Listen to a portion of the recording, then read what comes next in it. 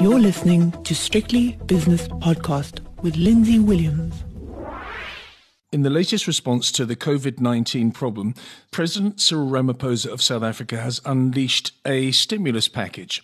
He did that in an address to the nation last night. Let's find out what the package was and whether it can be implemented with Nazmeera Muller, the head of SA Investments at 91 in Cape Town. This is the latest in a line of things, Nazmeera, and was it appropriate, first of all? Give me your general impressions first. My general impression is quite positive. We have previously discussed, Lindsay, the need for South Africa to implement a stimulus package at this point in time.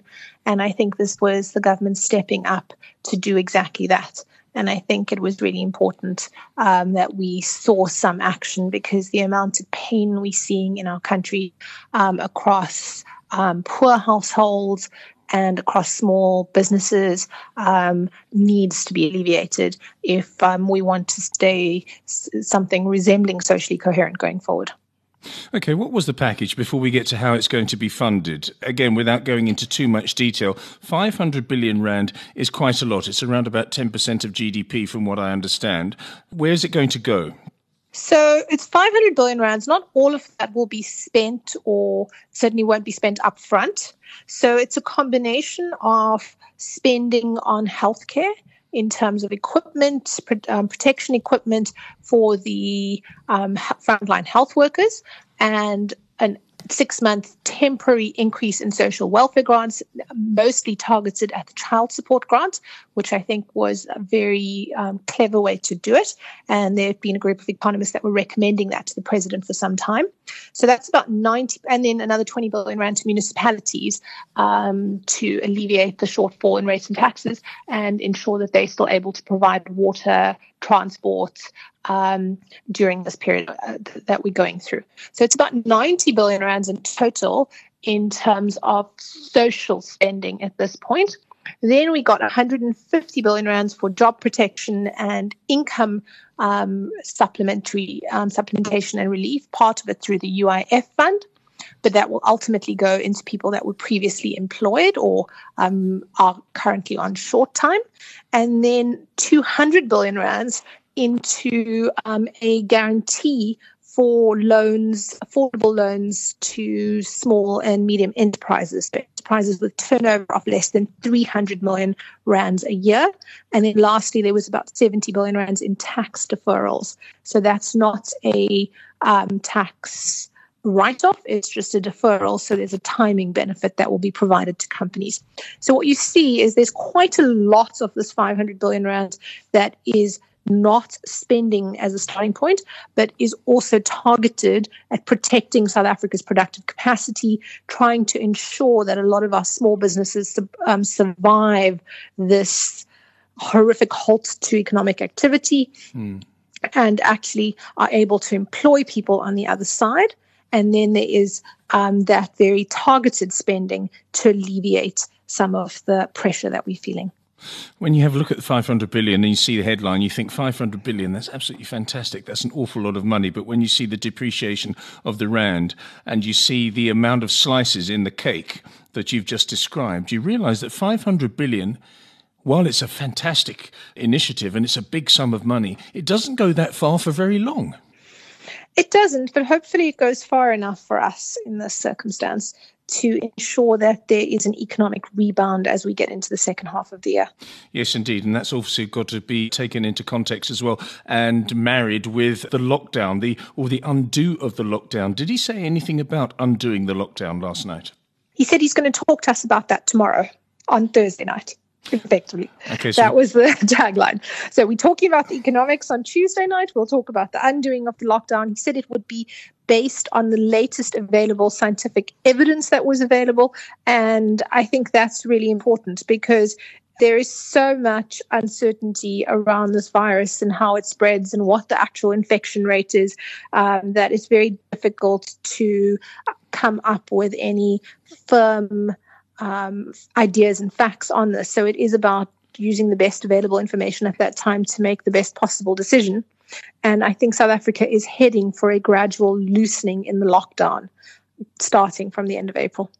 I'm just looking at one particular website, and it's got one sentence within its report on what happened last night. It says the following: details will be announced in the adjustment budget tabled by the Minister of Finance. So everything that you've just said and everything I'm just reading has got to be ratified and verified. When is that happening as well? Is that also tomorrow? I'm not sure how the political process works. I understand that the National Treasury will be putting out a supplementary set of numbers today. I'm expecting it. Maybe that goes into tomorrow, but I'm expecting it today. But I'm not sure how the process works because the budget itself, as I understand, has yet to be passed. So the 2020 budget that the minister tabled at the end of February was still making its way through Parliament. So I think this will just replace that or supplement that. Because what I think is quite clever is the minister has ring-fenced this budget, or appears to have. So this won't be tagged onto the 2020 budget. The 2020 budget will be amended. The president talked about 130 billion rands in reprioritization from the 2020 budget, which means 130 billion rands taken from areas that it was previously allocated. And that, together with the extra borrowing that they will be doing, will form part of the special COVID-19 budget, is my understanding of the situation. A couple of other quotes which I really need to bring into this conversation, Nesmira. It says here, by international standards, the scale of this stimulus package is impressive and according to the IMF Fiscal Monitor is on a par with Spain, Canada, Korea and Brazil, impressive partners. It was intended, and these are the words of Cyril Ramaphosa, I'm quoting him now, to demonstrate that we will not spare any effort in our determination to protect our people and we will do whatever it takes to protect them from this crisis. However, and there's always a however, he added that the period of expansion would be followed by intensive structural economic reforms and a new social compact to reset SA's fiscal position. And as a layman, I say that means, in other words, in the future, we've got to pay for it. Exactly. So right now, it's really urgent that we have fiscal support for the economy. On a 12 to 36 month view, we have to have a cohesive plan to how we are going to get growth going and consolidate the budgets. What will allow us to borrow now is a believable plan to improve revenue, the top line, from higher growth, but also, unfortunately, from some tax measures. So there will be tax increases and also curtail expenditure. So one of the things that's still wending its way through the system is disputes from the public sector unions around the wage increase that they were contractually due in April, and that is apparently going to mediation. So the result of that mediation, I think, is going to be important. But I think that into next year's budget, we're going to see many in the private sector experience wage cuts at the same levels that the public sector earns. I would expect to see at least some of that pain being shared in the public sector employees as well. Speaking about paying for it, President Ramaphosa said that the funds will be raised both from existing budget resources, which, let's face it, are very skinny, and international funding institutions, including the International Monetary Fund, so the IMF. So we have gone to the IMF after all, albeit in not quite as direct a manner as some people were predicting a couple of months ago. Yeah, so I think the IMF has finally come into play. I'm not sure exactly what's been requested, but at the starting point, South Africa can apply to draw down on its SDRs on deposit there. In total, my understanding is we have 3.5 billion SDRs, so that equates to about 70 billion rands at this point in time, maybe a little bit more. There's normally rules on you can draw half in the event of a crisis, but I think those have already been relaxed. So that would be the starting point, and the restrictions which come with that are relatively limited. But I would suggest that South Africa needs much more than that from the IMF as a bridging loan. We should be looking for something in the region of 200 or more, because I think that in addition to the spending that was announced yesterday, we're going to also face a tax shortfall of at least 200 billion rands this year. So 200 billion rand shortfall plus 100 to 150 extra spending that's just been announced. We need to find 350 billion rands And I think that it would make it much easier if a good chunk of that came from the IMF as a bridging loan. And then as we establish this fiscal sustainability and growth-friendly reforms in the country, our ability to issue that into the local bond market would improve considerably.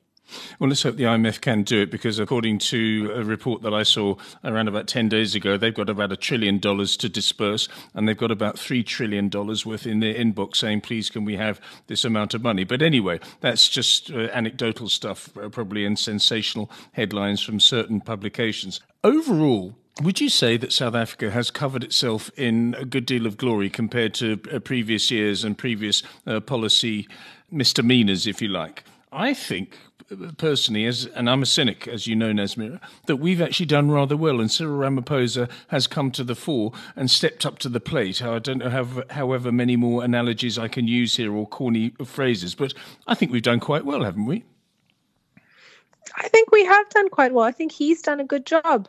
What we need to see is that translating into those structural reforms that Tito Mbowene's been saber-rattling about for the last 6 months, actually get it done. And that's really important at this point. Final question, the market. The market has, or rather the market participants have taken it quite well. They're quite cautious. The rand a little bit stronger. The bond market relatively stable. Are you happy that this can sort of stem the flow of money coming out of South Africa and actually start to build a foundation for something more solid in the future? I think that this is a good first step. It was good to see that there was no expectation of the government creating new institutions or avenues to channel money. They're going to be relying on a combination of existing channels, notably the social welfare grant system, but also the private sector. So a lot of the measures that would address businesses are going to be channeled through the banking system, which I think is very smart, exactly what should be done. So it all works. We just need to see that happen in other areas in order for South Africa to become an attractive investment destination. Nazmeera, thank you very much for your analysis. That's Nazmeera Muller, the head of SA Investments at 91 in Cape Town. The views and opinions expressed in these podcasts are those of Lindsay Williams and various contributors and do not reflect the policy, position, or opinion of any other agency, organisation, employer or company associated with strictlybusinesspodcast.com. Assumptions made on the analyses are not reflective of the position of any other entity other than the speaker or the author. And since we are critically thinking human beings, these views are always subject to change, revision and rethinking at any time. Please do not hold us to them in perpetuity.